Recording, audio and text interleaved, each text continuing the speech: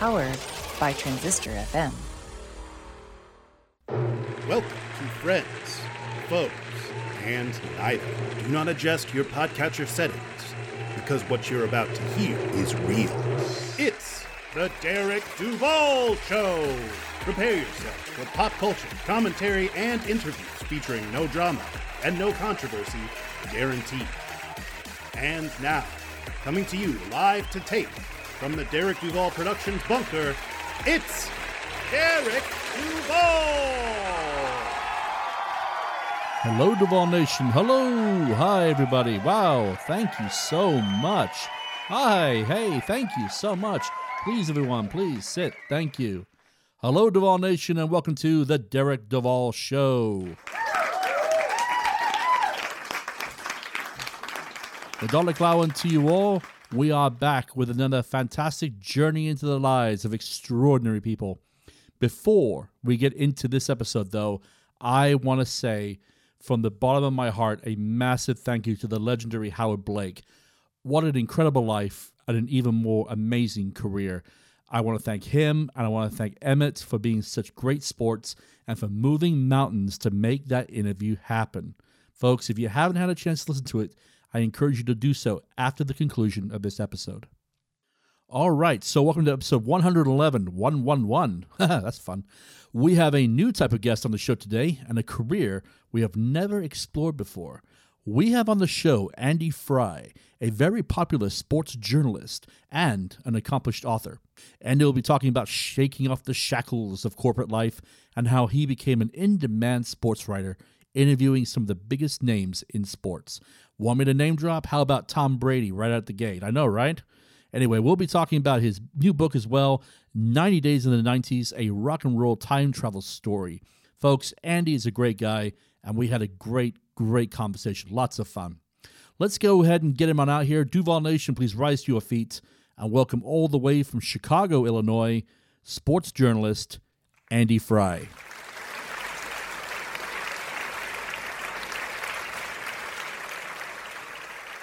Andy, hello. Welcome to the Derek Duval Show. How is the weather out by you today?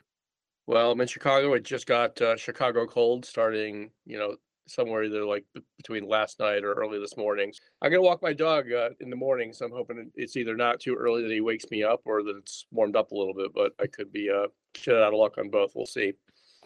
I went to boot camp in Great Lakes during the winter, and I'll never forget how cold Chicago can be. That was something else. Yeah.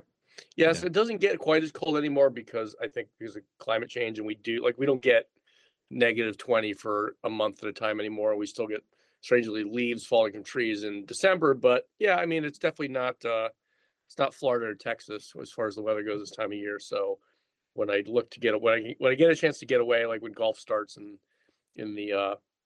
before the spring, like in February, or if I get to go to a NASCAR race, like sometimes I get an exit visa out of here for a sports related reason while it's freezing cold, and that's always nice. So I start my interviews off with the same question, that is, how's it been for you to navigate the COVID-19 pandemic so far?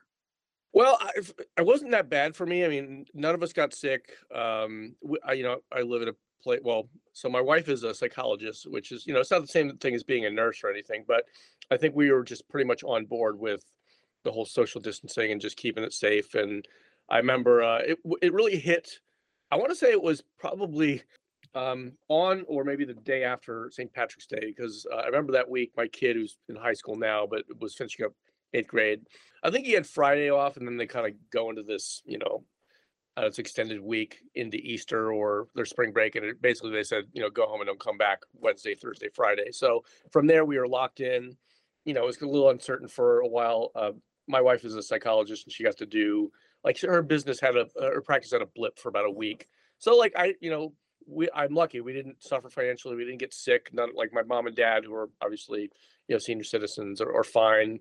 So I think I can't really complain about how it was for me, and I'm not really a complainer anyway. But yeah, I mean, in March it was like, okay, there's no sports. What am I going to write about? Because I write about freelance writer, contributor for Forbes.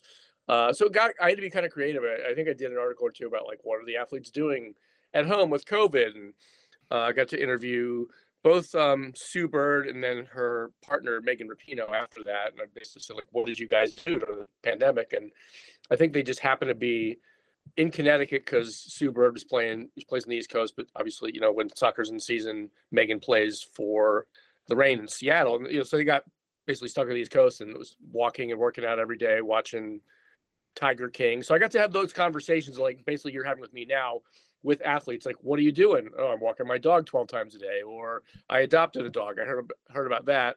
I got to talk to Haley Deegan, and she's one of the up and coming race car drivers. And I think it was the second time I talked to her, like she had adopted a puppy, as did millions of people during that time. So I can't complain. It was a little weird for a week or two. And then obviously being indoors and not going to bars and restaurants, that was strange. But, there's an alternative reality that I think I did fairly well in. So I'm glad that I got through it, not sick and not losing anybody. But, some things came out of it. And I think the byproduct relative to what you and I do is that everybody uses Zoom now. So what does that mean? Well, I think it's because everybody used Zoom that I got to do a Zoom interview with Shaq and some other really great athletes. And, before it was like I was relegated to the phone and the audio is terrible. I was happy to do those interviews, but it kind of opened up a new world, and we practice and communicate differently. So there's just some interesting stories that came out of it that were sort of serendipitous and random that just have to do with the way that our lives changed during COVID. So that's my long answer. I did well, and some interesting things happened after that. And, hope everybody else out there listening to this, hopefully came off as unscathed as I did, but I know not everybody had as much of an easy time with it. Fair enough. So every journey has a beginning. Where were you born? What was it like to grow up there? Well, I was actually born in West Memphis, Arkansas, just right across the river from Memphis. My dad worked in heavy industry for a while. He's a marketing guy. So I think he was stationed in Arkansas for 2 or 3 years. And, after there was a chance to move, I guess in the early 70s, Eastern Arkansas was not really that interesting if you weren't from there. So I didn't really grow up there. Grew up in Pennsylvania and suburban Philadelphia.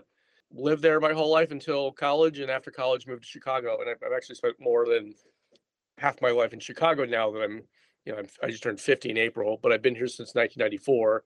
So there's really been 2 places I've lived in my life, and that can kind of make for some interesting sports fandom things. But I grew up in suburban Philadelphia and Pennsylvania, and it was just kind of like a suburb. Like I grew up in a place where in 1978 or 9, when we moved to the one house we lived in for a while, it was, open fields turning into business campuses and insurance buildings, and there's no traffic. And now my friends who still live there that I talk to still complain about the traffic, that it's really filled out as a lot of places in suburban America that were, in the late 1970s, there was a McDonald's, maybe a dentist, a couple of stores, an insurance building, or a couple other places where people would work, and not much else. And obviously there was a lot of places to play on construction sites when I was a little kid, but they went away, and probably just in time to keep me safe and watch me grow up. But yeah, I mean, I consider myself more of a Chicagoan now because I've been here for more than half my life. Do you share the misery with the Chicago Bears? I'm not really that much into the NFL, and I am more of an Eagles fan. It's the Bears are just.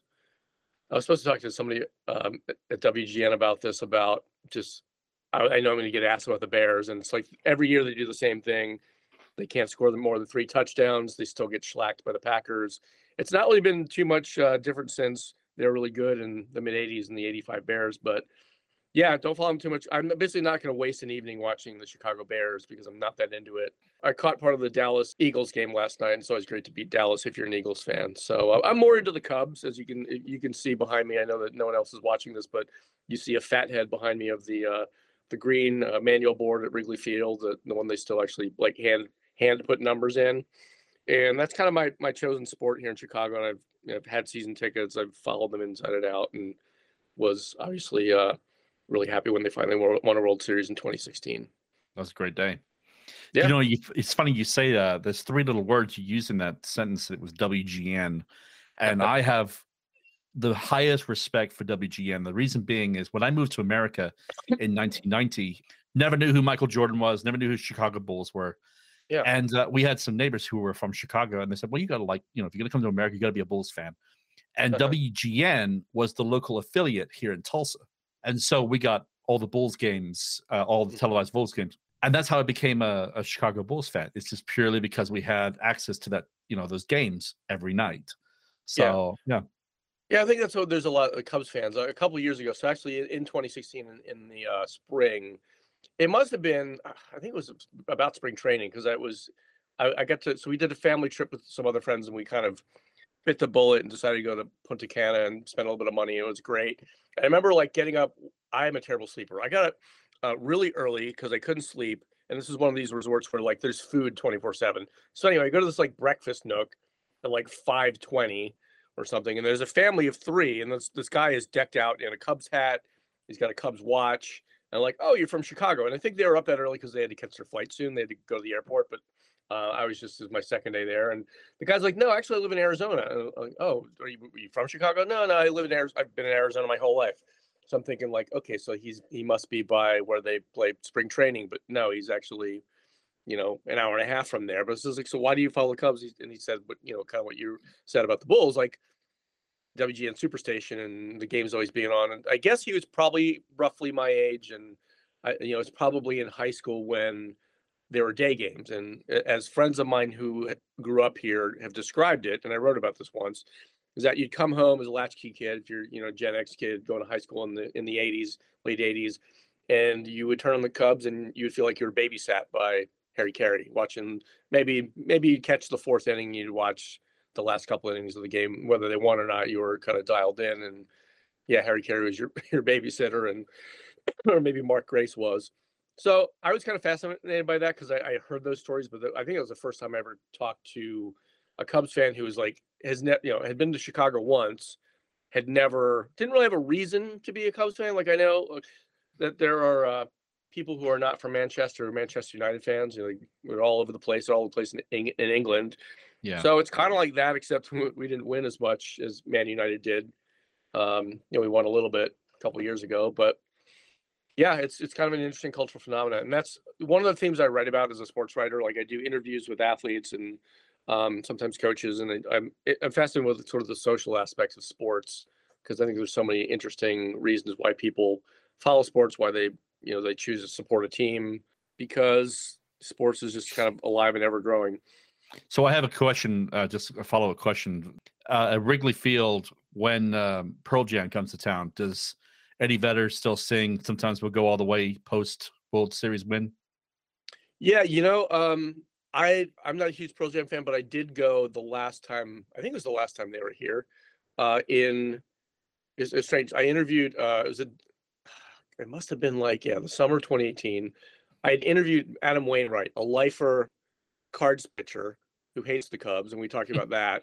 And then I go to Wrigley Field. I had a friend in town from New York who is a 10 Club member. He's been to 50 Pearl Jam shows. I think he had just broken up with his girlfriend. He's like, hey, I'm going to be in town on Monday night. You want to go? I'm like, yeah, sure. So I went.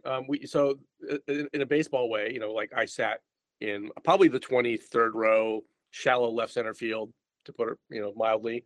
And yeah, like I think he sang that. He brought Chris Chelios out on stage. He talked a bunch about, when he's going to retire from Pearl Jam, he wants to work the scoreboard. And he worked it out with Theo and the management that they're going to have a job for him after he leaves Pearl Jam. So that's like a whole experience too. And I kind of wonder if the other guys, like, does Stone Gossard or Jeff Ament get sick of hearing about the Cubs when they're touring with Eddie, or I don't know, he's, watching the game during sound check or something like that. Like, I kind of wonder, but it's great that he's so on board. And no, I didn't see this, but you probably heard the story or read the story that was in Rolling Stone about him busking outside Wrigley Field one time when they had, I think he was in town early, like a week earlier, and then the Pearl Jam shows were the next week. And then he was just like, yeah, he's, out with his guitar strumming, and obviously people want to take pictures with him and all that fun stuff. But that's awesome.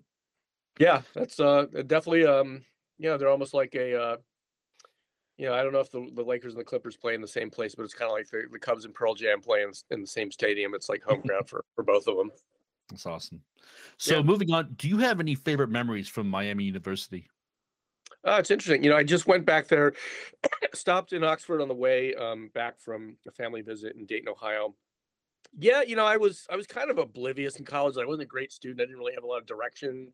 So I feel like I kind of look back and think like there's a lot of stuff I missed because I was just an airhead and I was too busy, I don't know, chasing girls or whatever, trying to wake up before, at a reasonable hour. But yeah, uptown Oxford is interesting. I mean, it's obviously not going to be as big as like if you go to Austin, UT Austin, or if you go to Madison, where University of Wisconsin is. But there's this kind of hustle and bustle uptown.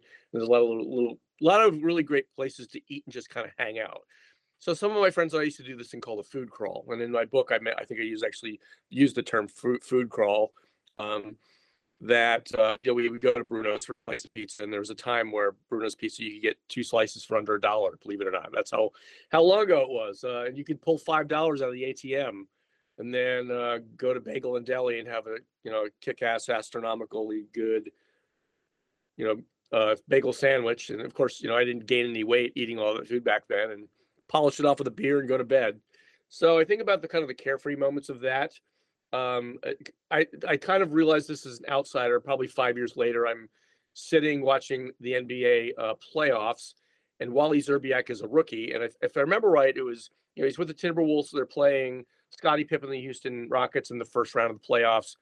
And I said to my girlfriend at the time, Bianca, I said, this guy was probably, it was a Saturday morning, or like it was Saturday at maybe 11:30 noon. I was like, he was probably like sleeping in his dorm this time a year ago, getting ready to go uptown and have a slice of pizza. And now he's playing against Scottie Pippen in the NBA playoffs. That's kind of trippy. So, yeah, I mean, tons of memories and probably tons of memories I forgot, but it was just kind of a great place to sort of, it was a little bit bucolic and a little bit urban at times when everybody was on campus. And despite being kind of in the middle of nowhere between Ohio and Indiana, there was, some good bands and some good music. And I think that's probably similar to what a lot of people remember at college. That's kind of a big piece of it. Studying, not so much. So you have an MBA in marketing from University of Illinois Chicago. What about marketing interested you so much? Well, I think I was in sales for a while, and I think I'm just kind of attuned to. I think the one thing that's underrated in business, and you learn this or you don't learn it in sales, is that relationships are really important. And you think about, okay, let's so take Pearl Jam. They're a rock and roll band, but okay, so long ago they didn't want to. They tried and failed to get around Ticketmaster, but they've structured their fan base, as a business, but as a, I don't know, maybe it's no different than, I don't know, the Ohio State Boosters Club. That, if you're a diehard fan, you've been to 30 concerts, there's kind of a hierarchy based on loyalty that you will get a better seat than, you kind of opt for better seats than someone who isn't really a fan or who's been to one show. And that they also make it so that, if I get 2 tickets and I've got front row tickets, I can't just sell them.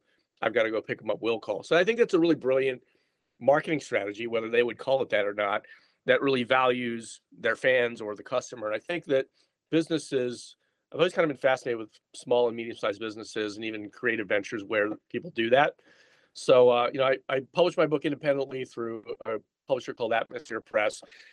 I published this book about Chicago, and sort of the heavy lifting is to try to get Chicago to know I wrote a book about Chicago and the Chicago music scene. So, I've kind of taken a lot of those skills and just sort of like try to build a relationship with the music scene here, and meet people I don't know and have them know about my book. And I don't know, I just feel like marketing is really, if it's done right, it's less about sales, it's more about a conversation and a relationship that you have with whoever you're interacting with, whether it's customers or your university, and you're building bridges with alumni and students. Like, all those things are important. And I think it's really, if you value the people and you think about ways of sort of having a message and reminding people that message, that's kind of what fascinates me. And also the storytelling aspect is probably what I'm getting at, that there's a storytelling aspect that, whether we know it or not, we can think about the storytelling that comes from, Geico and the Cavemen when they did the Cavemen commercials, or, the gecko who got a thicker English accent the more they used him. Those are funny, but that's storytelling. I think that's important too. So I read you worked a 9 to 5 before you decided to become a full-time writer. How hard was that transition to make? Well, it was kind of thrown upon me because I kept getting I work for a series of medium-sized businesses, and I'd say one that medium-sized businesses or small corporations, the way they're different from closely held small businesses or big corporations is, I think they tend to be a little bit more in turmoil. Like I've talked to friends of mine who are everything from like finance people to graphic designers.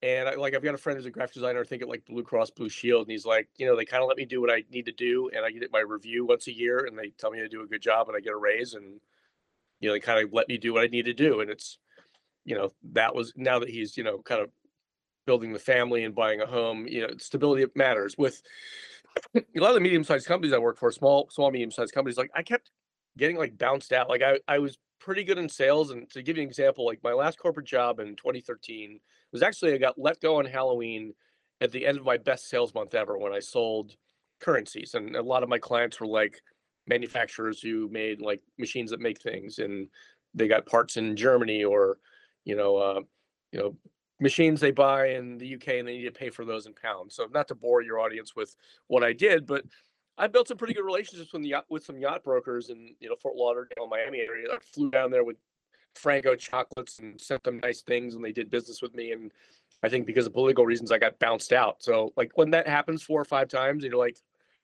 you're thinking that you're doing everything you need to do to be good in a corporate job. You're innovative, you think outside the box, and you're still not valued. Then what else do you do? And I think I had been writing basically part-time for ESPN, just kind of doing a story about every month or a couple stories a quarter, and just kind of said, well, I guess this corporate thing does this corporate America doesn't want me, and I'm not going to stop writing, so maybe I need to kind of hone in and transition to do some project work and kind of make that my 9 to 5, even if it's 11 to 2 some days, or 8 to noon or whatever. It was kind of all over the place for a while, but it wasn't, I guess, because I'm probably not you know I'm not Don Draper. I'm not kind of the perfect corporate citizen. It just sort of worked out, and I look for those opportunities. And I've taken my sort of my sales purview, prospecting, building relationships, to pitching articles to editors that I don't know. And last thing I'll say is, like, when you're in the corporate world and you're in sales and you're asking companies for money to cut you a check for whatever, $10,000 or to do a transaction, and you get used to that, pitching an editor who might say no to you on a story is not a big deal. You're not going to get your heart broken to say, yeah, not interested right now, or we're doing too many baseball stories, no thank you. Like, that's just the name of the game. And I think being creative, people don't give it credit to creative people, that a lot of times you're very entrepreneurial, whether you make sculptures or you write or you paint and sell your paintings. Either you do it as a hobby or you have to be entrepreneurial. And I think those skills are kind of learned on the ground. So it wasn't really a tough transition for me. It was kind of, there's a little bit of what do I do now or what do I do next, but it all worked out. And because I kept at it and decided I wanted to write just to write, and, kept putting it out there. So why sports writing opposed to other disciplines? There's two parts of it. I was just interested in sports. And I think I wrote my first article for ESPN for page 2. I don't know if you remember page 2. It was kind of the quirky, weird stories would hit page 2. And, ESPN was owned by Disney. So I kind of joked that, if they're going to promote the Jonas Brothers and they want to just do a story on the Jonas Brothers, I don't know, shooting around with, LeBron or Russell Westbrook, like, they're going to put that story there. So of course, then they need to cover like some real musical artists, not just the Jonas Brothers. So I pitched a couple quirky stories to them. And I think it was just like I was blogging to keep myself sane, just sports rants, not like play-by-play or fantasy stuff, just kind of like, I like this player and I think they get a bad rap, or the Cubs are going to win the World. I think I had one blog in like 2009 after the Cubs got bought by the Ricketts, and it was like, the Cubs are going to win the World Series. Trust me, it's going to take a few years. I was right. We were all right. And just did that to be sane while I was working all the sales jobs, and, just trying to keep my head about me. And I had a couple of people say, I think my 8 friends that I begged from back home to read my stuff said, you're actually a pretty good writer. Maybe you should write for a living. And I thought, oh, that'll be the day.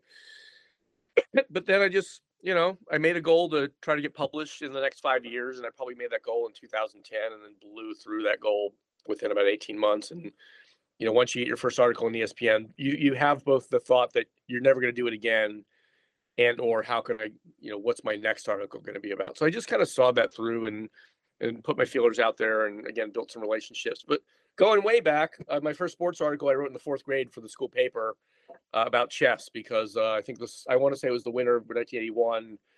It snowed like hell in Pennsylvania, and there was too much snow to go outside for recess.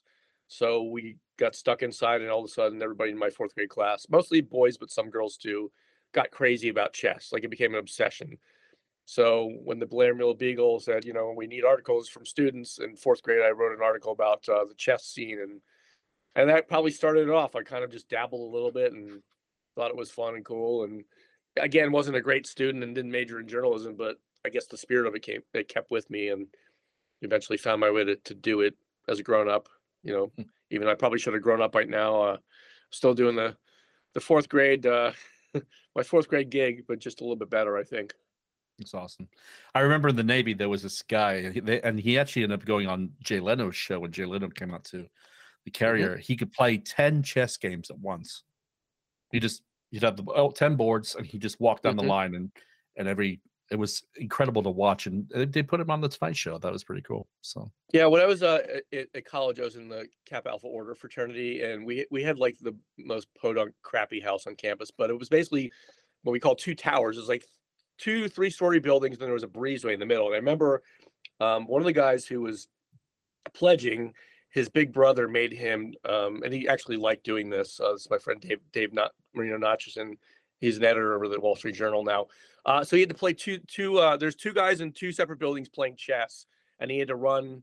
So I would move my pawn, and he would have to, it wasn't me, but like, let's say I'm playing, he would have to run down on the other side of the building and move that piece, and then wait for that guy's move, and then run to the other side of the building. And he did that. I'm sure he burned a lot of calories, but played a whole chess game that way and got a kick out of it. And you didn't have cell phones back then to take pictures. You had to remember what move was made, or whatever, whatever square. So yeah, that's my little chess story there. Chess is it's kind of a gentle person sport, or an aristocrat sport, but I kind of think that there's a lot of crazy people play chess, and maybe those are 2 stories right there.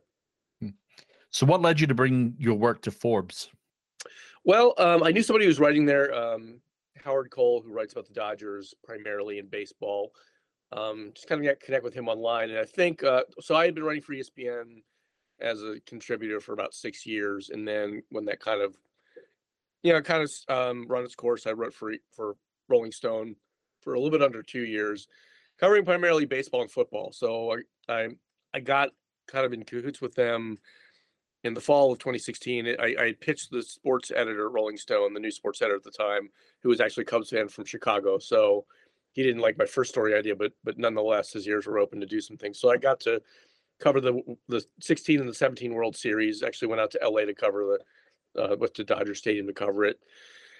And then when that petered out, I kind of saw the writing on the wall when Penske bought Rolling Stone and was rebranding. They bought it from Jan Wenner, and the people who ran it, and were kind of rebranding and sort of just tightening up their mission and really going straight hardcore into music. And they weren't as interested in peripheral stuff like sports as a thing of us, kind of a rung of pop culture. So I just kind of looked around and talked to some people, and chatted with Howard Cole a little bit. And I think we might have done a Skype at the time, but yeah, he just kind of introduced me to the editor. And Forbes kind of runs more like a blog. Like, they bring on seasoned writers, and as long as I do sports, I can do whatever I want. So I don't have to pitch stories to the editor, which is kind of cool. But you also got to look for your own stories too. So it kind of brings back the entrepreneurship piece of it. And I'll write about, things that interest me. But, I've gotten to interview some really big names like Tom Brady and Shaq and Billie Jean King and Lindsey Vonn. But I've interviewed, marathon runners and people who do different Red Bull sports, like surfers and, like cliff divers. And I try to keep it interesting. And there's also a little bit of a business aspect to it too. So I'm very interested in, if you're an ex-NFL player and you're doing some cool stuff in real estate, maybe not what everybody else is doing, but you've got an entrepreneurship or business aspect to what you're doing now. And some people do it while they're still playing. I find that interesting, so I like to kind of talk about off the field stuff, and that's obviously something that fits Forbes. Because you're not going to go, as a sports fan, you're not going to go to Forbes for your play-by-play primarily, and that's not really what they want. But if you find out tomorrow that, I don't know, LeBron is dropping a single with Drake, and you might want to cover it and a magazine like Forbes, or something that's not straight Rolling Stone music, not straight sports ESPN, kind of where a couple things can connect and you can sort of story tell a little bit. So yeah, I mean, I just kind of right place, right time, and I've been doing that since about May of 2018. Nice. So like me, a lot of work goes into interviewing guests. Based on your list, you've interviewed countless members of the professional sports community. How do you mentally prepare before speaking with them? To me, I just keep it conversational. I mean, I think it's become so routine that I don't prepare. I prepare questions, but they're just kind of, again, like conversational. It's not, what do I really need to ask this person? How do I, I never want to get a gotcha story, and I don't do that anyway. I'm not going to ask somebody a personal question because I'm not Jim Gray, and I'm also not, Stephen A, and I'll never be as good as Dick Schaap was. So I try to respect people's privacy and what they want to talk about. And, Tom Brady wanted to talk about his new brand back in January when I spoke to him. And I think I was lucky to get that interview, and we just kept it conversational. And then I think if you keep it conversational, you get what I call our gifts, so that you have something that pops up that you didn't even think about that's awesome for your story. To give you an example, when I was doing for ESPN for a while, I interviewed aging rock stars about their sports anchoring. So got to interview Billy Corgan from Smashing Pumpkins when he was doing his first pro wrestling league. Different aging rock stars. I decided around my birthday, I wanted to try to see if I could interview Noel Gallagher, who had just, broken up with Oasis and was doing his own thing. And, it took a little detective work, but I hooked up the interview, and I know that he's big into sports. I know he's a big Man City fan, but I noticed also that all the music videos that he was putting out at the time, and I think he still does this, have an undercurrent of sports. There was one music video where there's kind of like a chase involving, he hired some world-class skateboarder whose name I forget now. And there's another one that is about a relationship, and, there's a boxing match, and basically the guy is getting clocked in the face by his girlfriend. And I said to him, tell me about your sports. You got kind of a heavy duty sports fetish going on here or something like that. We talked about that. And I did ask him, do you like any American sports? And I thought he would probably say no, or, I don't know, or American sports suck or something like that. But he said, I really actually like the NFL. And I think he talked about the fact that he stays up late, even though he doesn't live quite as much of like a rock star as he used to. But, his 2 a.m. there is when we're all watching football here on a Sunday. So he said, I love watching the NFL, with a couple of F-bombs in there too. But I think English people like to watch NFL football because I think they're really fascinated with these guys in helmets, these plastic helmets and pads crashing into each other, every play. Yeah. And just the bright colors and the impact, probably there's something special about it that if you didn't grow up with it, you're like, wow, this is battle on the field. So it was cool to get, I just asked him an open-ended question about American sports, and he gave that to me, and that made a great point in the article that I didn't even really think about including, but of course I included it because he told that story. Okay, Duval Nation, we're going to go ahead and take a small break right here, but we'll be right back with the conclusion of this interview with Andy Frye. May I suggest you take this time to refresh that drink and take some super long, deep breaths, Clouseau style. Out with the bad air, in with the good. Out with the bad air, in with the good. Give a couple friends of the show your attention, and we will be right back. What if I told you about a group of elite college athletes who compete in 35 different sports at one of the toughest institutions in the nation? For them, it's not about name, image, and licensing or any other kind of major endorsement deal. Because at the end of the day, their ultimate goal is to serve their country. This is Carl Darden. I'm the host of Navy Sports Central, and I'm talking about the athletes who attend the United States Naval Academy. These young men and women represent the best our country has to offer. They compete at a high level on both the national and world stage, and their stories have mostly gone untold. I'm here to change all of that. So please, join me, Carl Darden, on Navy Sports Central, wherever you get your podcast, to learn more about these incredible athletes and our nation's future leaders. Duval Nation, Derek and Mindy Duval here to talk about Jerky Pro, the standard in premium beef jerky products. The Derek Duval Show and Derek and Mindy's Fun with Movies is proud to be sponsored by the team at Jerky Pro. As a veteran, I am always the first to support veteran-owned businesses. Setting up shop in 1987 and founded by military and paramilitary veterans, they have set the bar for how beef jerky is processed, flavored, packaged, and sold. With strict quality control standards, Jerky Pro offers many flavors that are sure to please any beef jerky connoisseur. From the standard original flavor to honey glazed, peppered, teriyaki, sweet barbecue, or, if you're brave enough, the fierce red hot, there are many flavors guaranteed to entice your palate. Offered in various sized packaging, use promo code Duval37, all in capital letters, at checkout to receive a 5% discount. Remember, folks, if your beef jerky is not making your mouth water, then it's not Jerky Pro beef jerky. Jerky Pro, the standard in premium beef jerky products. Teachers, do you ever have these feelings or have been told these things? Do you want Kleenex for your classroom? Maybe you should think about buying your own, with your own money. You get the summer off, you can have a second job. Do you really need a pay raise? Oh, do you need to use the restroom? Maybe you can do that in the 3 minutes while students are changing classes. Boy, sure hope your room doesn't descend into Lord of the Flies in that time. Oh, things are going pretty good for one. Surprise! Budget cuts! Well, you're in luck because we've got a book just for you. Hi, everyone. It's Katie Kinder, educator, speaker, and author of Untold Teaching Truths. I invite you to purchase my book and join this journey as we talk about the wild world of public education. Part memoir, part strategy. It is available on BookBaby, Amazon, or wherever books are sold. Teach on, warriors. We've got this. Hey, this is Patrick Baker, and you are listening to The Derek Duvall Show. Check out my new single, Sorrow, available on all major streaming platforms. And you can check my site out at patrickbakermusic.com. Don't leave my hyper heart alone on the water. Cover me in rag and bone. 3 years in the making and countless amounts of rage later. It's the 3rd annual Film Rage Krampus special. Yay! Yeah. With our very special guest, the god of rage himself, Casey the nerdy photographer. Hans Gruber had this to say. I first met Krampus in a Bavarian beer hall in the mid-90s. Santa's head elf, Ernest J. Keebler, Ernie, to his closest friends, said, I haven't seen hairy balls like that since, well, let's just say it's been a long time. Is it true? Will there be Krampus's hairy balls? Yup.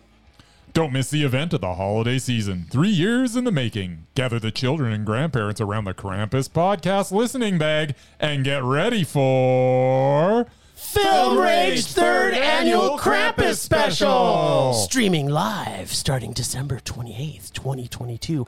Everywhere. Look for Film Rage Podcast where you find your podcasts and feel the rage! Janae Sergio, arriving. Hello, everyone. This is Janae Sergio, life coach, combat veteran, and best-selling author. I invite you to purchase my new book, Perfectly Flawed, A Veteran's Journey from Homeless to Hero. In these pages, you will learn about the lowest struggles of my life to the absolute triumphs that have made me the strong woman I am today. Follow along as I talk about homelessness, my naval role in Operation Enduring Freedom, navigating insurmountable odds, and how I dealt with and overcame them. You can find Perfectly Flawed on Amazon, Barnes & Noble, or wherever books are sold. Welcome back to episode 111 of the Derek Duvall Show. Let's get right back to it with the conclusion of our interview with sports journalist Andy Frye. So the entire list of who you've interviewed can be found on the website. In your opinion, who stands shoulder above the rest in terms of the best interview you ever secured and why? Yeah, I don't know. There's probably about 20 of them that are really great. I'm not trying to say, I'm not trying to give you a stock answer, but I've interviewed Billie Jean King a couple times, and she's super talkative. And both times I've interviewed her PR people have come on and said, we got to wrap it up because Billie needs to go. And then she's like, no, I'm talking here. I want to talk more about what we're talking about.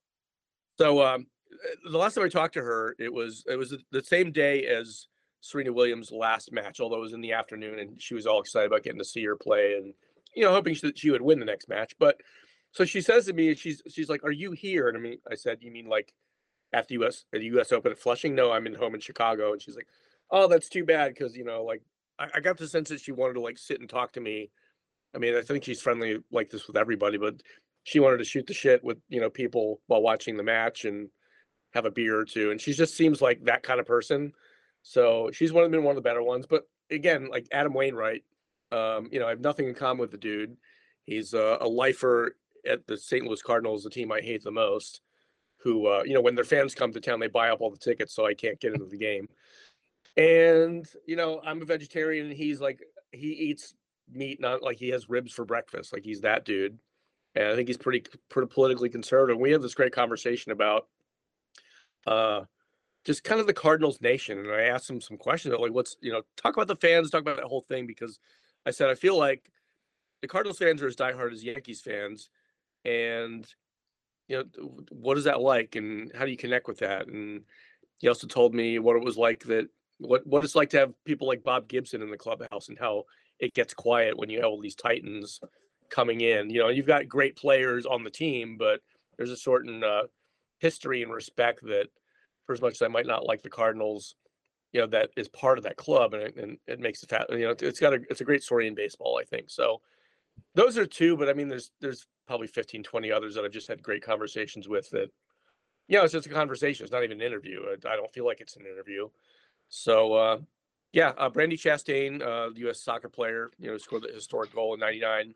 Talked to her a couple times, and it's just like shooting the breeze with your friend about the games over the weekend. What did you watch? And I think she's a Man City fan too, as I am. So, but there's ask me a different day, and I can probably remember another 15 that I had awesome conversations with, and I'm sort of lucky that that's how it tends to be.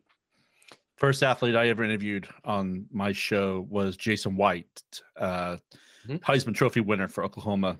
And I was a little, not gonna lie to you, first time I spoke to him, a little intimidated, but he had the most, calming demeanor about him that we just, like you said, just had a very casual conversation. I got to talk to him about, name, image, likeness is going on in the NCAA right now. He gave a great answer about that. And after that, I just started going after athletes.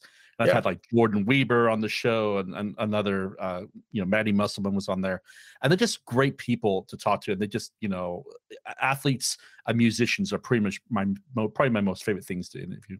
What about the Boz? Have you interviewed the Boz? I have not. Brian Bosworth. I don't know if you want the Boz or you want Brian Bosworth. Joke about that they're two different people, but yeah, I mean, I find him fascinating the way he kind of, he was like the villain in the mid '80s. He kind of crafted that, and obviously he's not that person, but I like to interview that too. And then he's also like a diehard Oklahoma, Texas hater too. So yeah, you should try to hunt him down and just talk Oklahoma with him. Tell his whoever's management is that, like, we're only going to talk about how great Oklahoma is. Come on your show. You got to send me a link when you do that show. All right. So based on that list, if you have to pick it up there, just put it on there, who's left to interview that you want to interview? All right. So I'm gonna certainly surprise you, but I'm kind of fascinated with it. I think that I kind of want to interview Tanya Harding, in part because I saw, basically the comedy biopic they did, I, Tanya. Yeah. And, again, probably someone I have a different world I have nothing in common with. And I do think for, whatever she might have done wrong, I think she did kind of get the shaft a little bit in her career. But, she's also got she's like a heavy duty, got a landscaping and like outdoor business. There's a business angle there. I was kind of, after the movie, I watched it maybe about 2 months ago. I was thinking, oh, man, I should see if I could find a PR person or like a manager for Tanya Harding and just interview her. And like, same thing, I wouldn't be like, so tell me about why that incident happened. Like, I'm not going to go there. Right. Like, well, so gotcha question. I want to be like, if you want to talk about your career and how you kind of got crapped on and weren't treated fairly, we could talk about that. But you're still around, you're doing things. So let's talk about what you're doing now and, some of your memories from skating. That's on my list. I mean, obviously there's going to be people like Michael Jordan and LeBron that we'd all love to get, and David Beckham and Serena Williams. So, keep my ears open for when they're available, perhaps. But I don't really have any premonitions about, excuse me, next conquest. I got to interview a guy who was a blind sprinter during the Paralympics last year, and I think his name was David Brown. He was like, he's just like as confident as any athlete. The way that blind sprinters work is they have a tandem partner that they're tethered to on the wrist, so that it's not their coach, but they basically someone who's not blind runs with them to kind of keep them going straight, or maybe have them veer one way or another to stay on track, literally. And he was like, I was like, asking him, so, what do you see for the Paralympics? Like, you won a gold medal. He's like, yeah, I'm just going to go out there, dominate, He didn't say that. He's like, basically, I'm going to go to Tokyo, kick some ass, because that's how I roll. Yeah, that was kind of refreshing to hear, because you could be like, so what's it like to be blind and running? That must be really difficult. And that that wasn't his personality at all. Right. He wasn't obnoxious either, but it was just like, he's as intense as any top athlete you could ever interview, and that was refreshing to see that exists outside of what we consider like the mainstream sports. So I am a huge fan. Obviously, I've mentioned earlier, I have always wanted to. Michael Jordan is just, on another planet. But one of my favorite things I read was the conditions that he did for making that documentary series, The Last Dance, was that basically said, if I do this and you do it the way that I think you're going to do it, I'll never have to do another interview the rest of my life. And I think that kind of sold it to him, and I that's kind of stuck in my brain a little bit. Yeah, I mean, I guess I'm sure that at his level, you get asked to explain stuff that you've explained a million times. I thought he did a pretty good job, and I mean, I watched that series 3 times. I'm not really sure why Scottie Pippen thinks he got kind of misrepresented, because I talked to Scottie Pippen right after that, and I was told 1 or 2 things I was not allowed to ask about was The Last Dance, and I wasn't going to necessarily. I kind of would have liked to, but we ended up talking about the '92 Dream Team, and I didn't realize how much Scottie Pippen, like, that was a big deal and a big thing in his life to be part of that team. Because it's 30 years ago now. I kind of forget about it, and you think, like, there's been so many great players since then, and you kind of accept that the U.S. is always dominant. But back then, I was alive, and you were too, when the Olympics went from amateur to, let's let some professionals in and see how that works. That was a completely new thing. Yeah, Jordan, I mean, I hear all kinds of stories about him, and they presented, like, rumors about things that he said or did. And I don't know if you remember this. So during the '97 championship season, I think it was '97, not '96, but it's definitely one of the first 2 seasons. During the playoffs, he was taking piano lessons. And sort of the narrative was, like, we would get an update from Luke Canellis and the local, sportscasters who were covering the Bulls anyway, were talking about, yeah, he took, I talked to his piano teacher and yada yada, and he's getting really good. So, like, the narrative was, Michael Jordan's so competitive that, if he keeps playing piano like this, he could be legitimately a concert pianist 2, 3, 5 years from now. He may be a future Rachmaninoff, and that was what we thought about Jordan, because we saw that on the court every time he got the basketball. He missed a few shots, but not that many, and then he was just a maestro with that. So you assume that, I don't know. I guess we all assumed that maybe when he was going to be getting into management, it would go better than it has. And, if he took up carpentry, he'd be the world's greatest trim carpentry craftsman, because he's so good at what he does, so competitive. But yeah, I mean, that aspect just fascinates me, even besides the fact he's won all this stuff. How do you be that perfect and, just competent? And it seems like it's all come from his drive, and just his drive and needing to be perfect and working everything out. And, all the stories about him getting bumped around and working out and building up his muscles and becoming that much better of a basketball player and basically indestructible. Like, there's so many stories about Jordan. I don't want to bore your listeners, but man, I live in Chicago, so we hear probably more than you do. And you want to come hang out here for a summer, we can probably, get lots of cool stories on little anecdotes about Jordan that, could make for another multi-episode series, The Last Dance 2. I'm convinced that the storyboard is out there for sure. Absolutely. 100% agree. So I want to talk to you about your new book that dropped on June 1st of 2022, 90 Days in the 90s. Now, this is a real departure from sports. Where did the idea to write this book come from?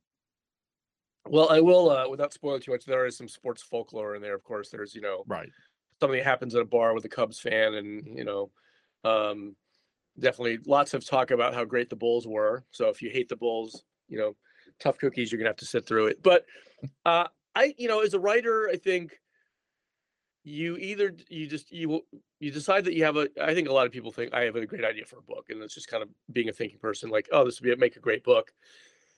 As a writer, you want to either think you have a book in you, or you want to see if you could pull off actually writing a book. And that's a big thing. Like, how can I be a subject matter expert on something, or come up with a story and come up with 70 to 100,000 words about it? So I love music just as much as I love sports, probably even more so. I just had I guess I was thinking about maybe writing a book about a sports writer, but I didn't really know what I was going to write. So I got this idea one day. I was just taking a walk, I think Easter weekend of 2017, about 5 years ago plus.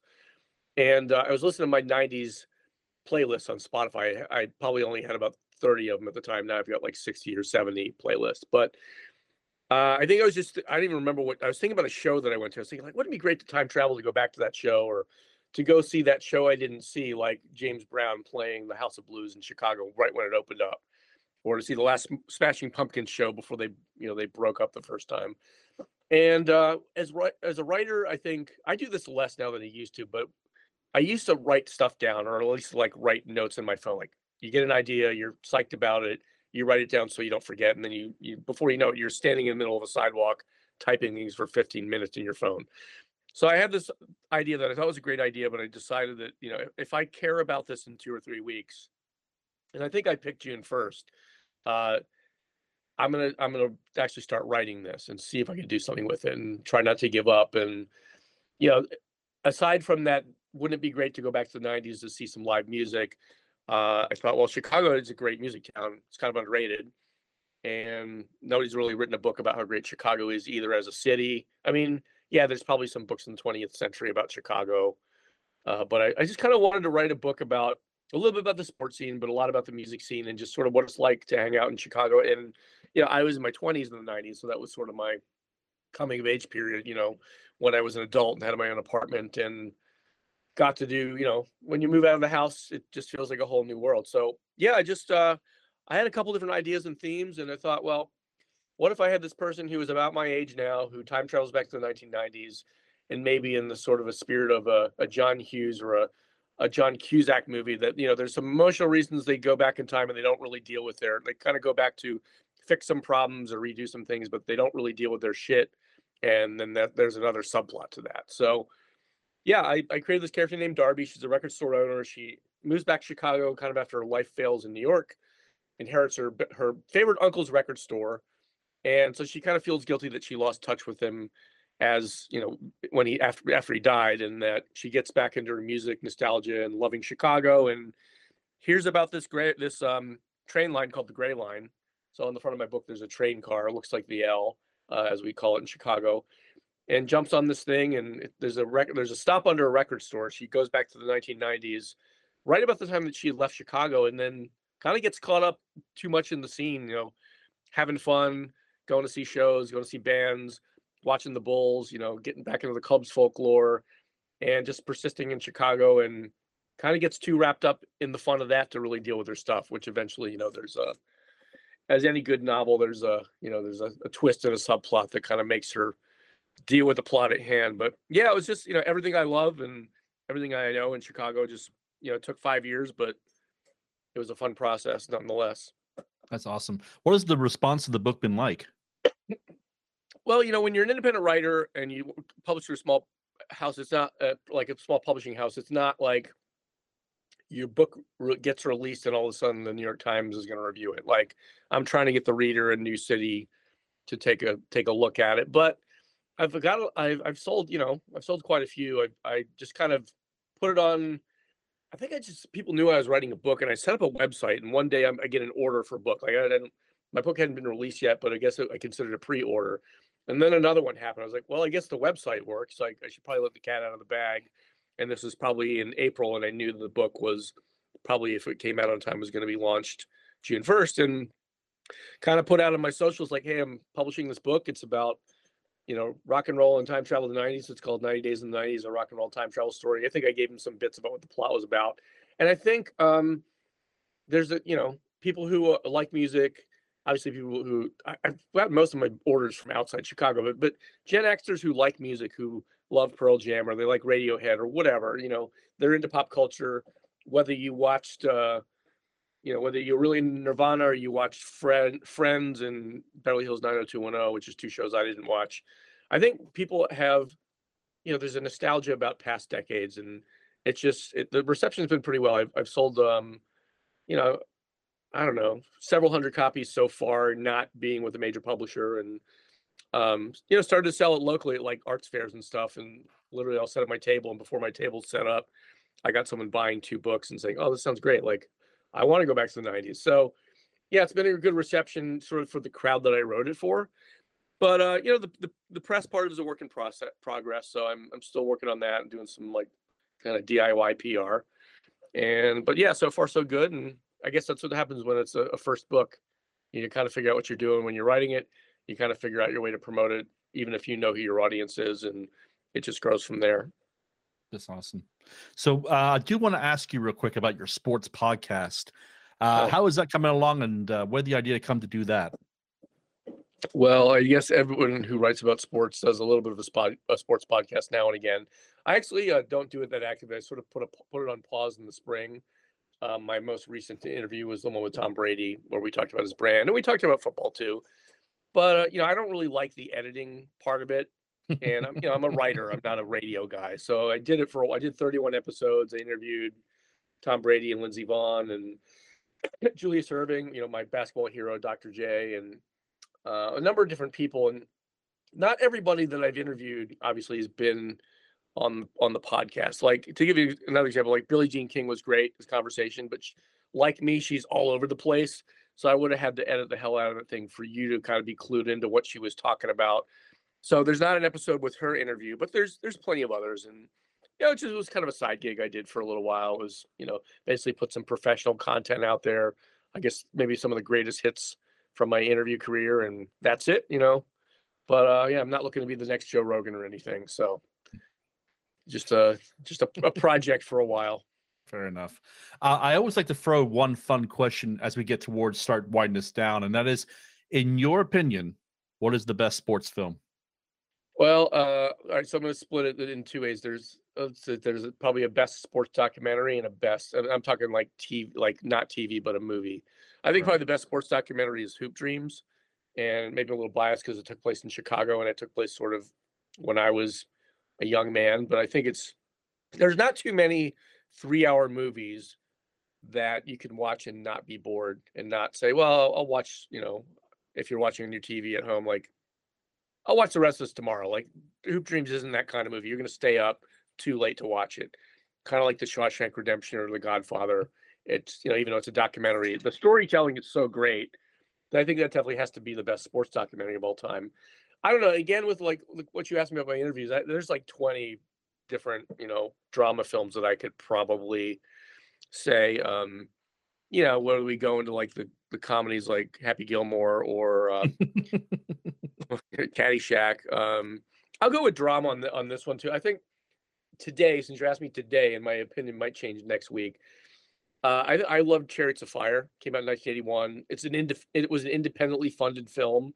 I'm still boggles my mind that a film made in England in 1981 won Best Picture and kind of ran the table here in the U.S. But for anybody who's not seen Chariots of Fire, it's about 2 different men from 2 different walks of life who running is their passion. I think they get ready, if I remember right, for the 1924 Olympics.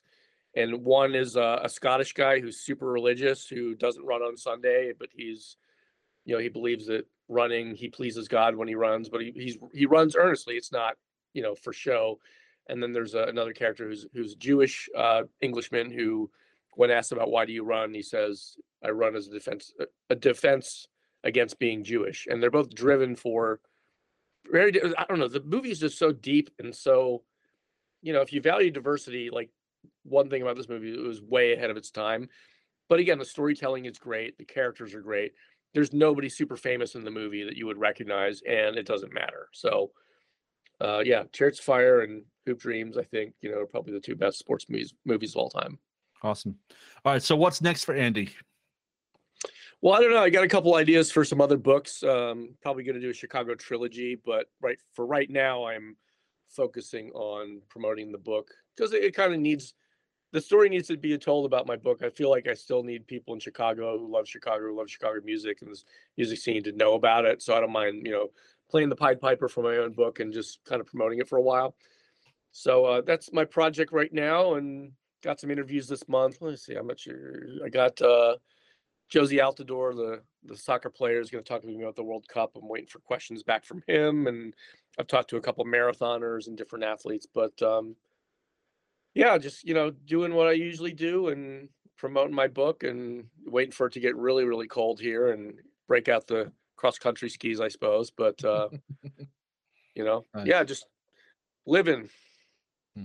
As we continue to wind this interview down, what would be the best way for my listeners to follow your adventures online? Yeah, I mean, you go to my website, andyfrye.com. It's Frye with an E. I'm on Twitter and Insta at Sporty Frye. So it's Sporty and then Frye, like the boot company. I don't own the leather company. I'm not part of that dynasty, but it's spelled the same way. So yeah, pretty active on Twitter and Instagram. We're kind of still building it, as most clueless Gen Xers are. But yeah, and if you go to sportyfrye.com, that'll actually take you to my basically my column on Forbes, and there's all kinds of stories there that you thumb through. And if you want to buy the book, you go to 90 days. You go to my website, but you go to 90daysintheNineties.com, and you can order it from me. I'll sign a copy for you or any music fan that you need to buy for the holidays. But my book's also on Amazon too, and all the other places that you would buy books. Awesome. So I end my interviews with my favorite question. The question is this: if the entire planet was listening to this broadcast, what would be the one thing you want to say to the people of Earth? Oh, geez. Everybody chill out and be nice to each other. We don't need to fight so much. Oh, and since I'm an Eagles fan, I'll just say Dallas sucks. Love it. All right. The book is 90 Days in the 90s, a rock and roll time travel story, available on Amazon, Barnes & Nobles, wherever books are sold. Andy, congratulations on the book. Thank you. Best of luck to your future endeavors. Thanks for having me on. Good talking to you. And just like that, Duval Nation, we come to the end of episode 111.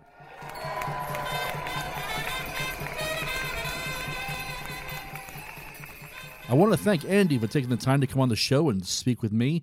What a truly cool guy, and I am so glad that he and I got the chance to connect. Maybe, folks, if we are lucky, we might get to hear more from him down the road. Tune in again next time as we showcase another extraordinary person. I have a really good one coming up in a few days, so be sure to keep checking your favorite podcast streaming channel for that episode to drop. All right, folks, a few housekeeping items before we close out today. Have you had a chance to check out our store on TeePublic? We have everything from magnets, stickers, and mugs. Plus, we have a carefully curated collection of t-shirts put together by myself and Mrs. Duval. Be sure to go to our website, DerekDuvalShow.com. Look on the banner on the left. It says merch. Click that, and you'll be taken to our store on TeePublic. And, of course, once again, we want to thank TeePublic for being such great partners. This is the last episode we are dropping before Christmas of 2022. So on behalf of the entire team here at the Derek Duval Show, I want to say to each and every one of you listening, enjoy these moments with loved ones. After the last few years, we deserve a moment to stop and decompress. However, for some, the holidays are not a time of peace and comfort, but a time of turmoil and sadness. Duval Nation, if any one of you are needing to speak to someone this holiday season, please reach out to a friend, a religious leader, or a crisis counselor. Together, they will help you navigate these stormy waters. Dial 988 to get in touch with the Suicide and Crisis Lifeline. Remember, folks, I love my listeners, and I want you all to be safe. On behalf of myself and Mindy Duval, Nadala Glawan, and have a prosperous new year. Nostar, God bless, and see you next time, Planet Earth. This has been a recording of The Derek Duval Show, and we thank you for listening.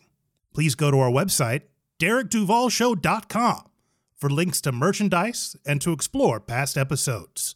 Please find us on social media on Facebook, Twitter, and Instagram at Derek Duval Show.